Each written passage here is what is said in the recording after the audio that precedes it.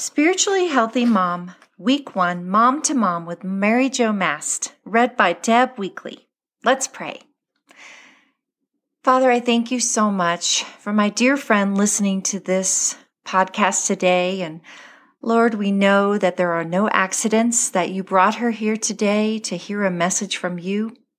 And God, we just want to invite you into this time. Holy Spirit, speak to my friend's heart. God, I pray that you'd speak through me as I read this beautiful devotion. And Father, we just pray that you would teach my dear friend something she would remember for the rest of her life. In Jesus' name, amen. 1 Timothy 4, verse 8. Physical training is good, but training for godliness is much better, promising benefits in this life and in the life to come. Dear sister, what does it take to become a spiritually healthy mom? Whatever the process, we desire it, right? None of us wants to be unhealthy in any way. Diet and exercise are huge keys to staying physically healthy. Our bodies absorb what we eat and eventually reflect it.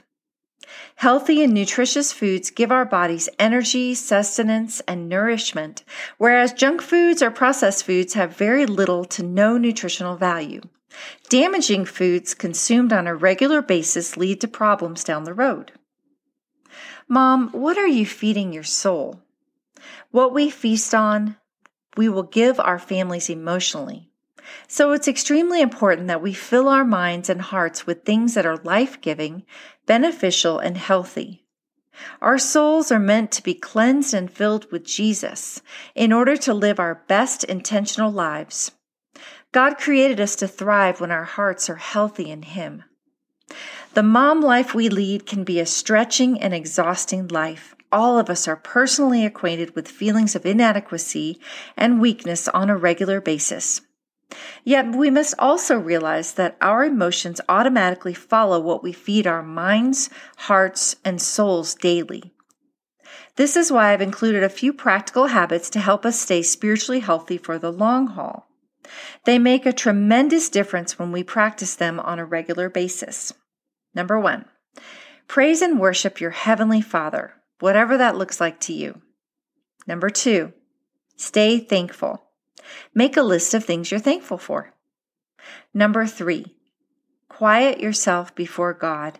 Confess any wrong thinking and sin. Number 4, forgive those who have hurt you. Number 5, ask the Holy Spirit to fill you to overflowing.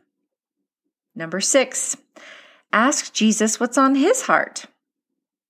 Number 7, read and meditate on the Word. Ask Him to give you insight and understanding. Number 8, pray and commune with God. Number 9, cast your worries and concerns onto Him. And number 10, help others less fortunate. These are all a few practical habits to help us to stay spiritually healthy for the long haul. In order to become spiritually healthy moms, we have to continually evaluate the condition of our souls, our minds, wills, and emotions and improve them. Though it takes time to cultivate emotional well-being, it's well worth the effort. Blessings on your journey. Love in Him, Mary Jo Mast and the Help Club for Moms team. And here's a quote from Joyce Meyer. I believe the greatest gift you can give your family and the world is a healthy you. Let's pray. Oh, Father, I thank you so much for this wonderful day. I thank you for my friend who is listening today. And Lord, I pray that as she is going into the next 2 weeks for this study, I pray, God, that you would teach her some things, the things that you want her to know about how to become a spiritually healthy mom. I pray that she will revisit this list that I just read and just little anchors that she can put into her day to help her to feel close to you and to help her to walk with you. Lord, I pray that you would give her wisdom with her children and with her husband. I pray that you would show her how much you love her. I pray, God, that she would be so filled with your Holy Spirit that it would overflow in her speech, in her thoughts, in her actions. I pray your Holy Spirit would rule supreme in her life.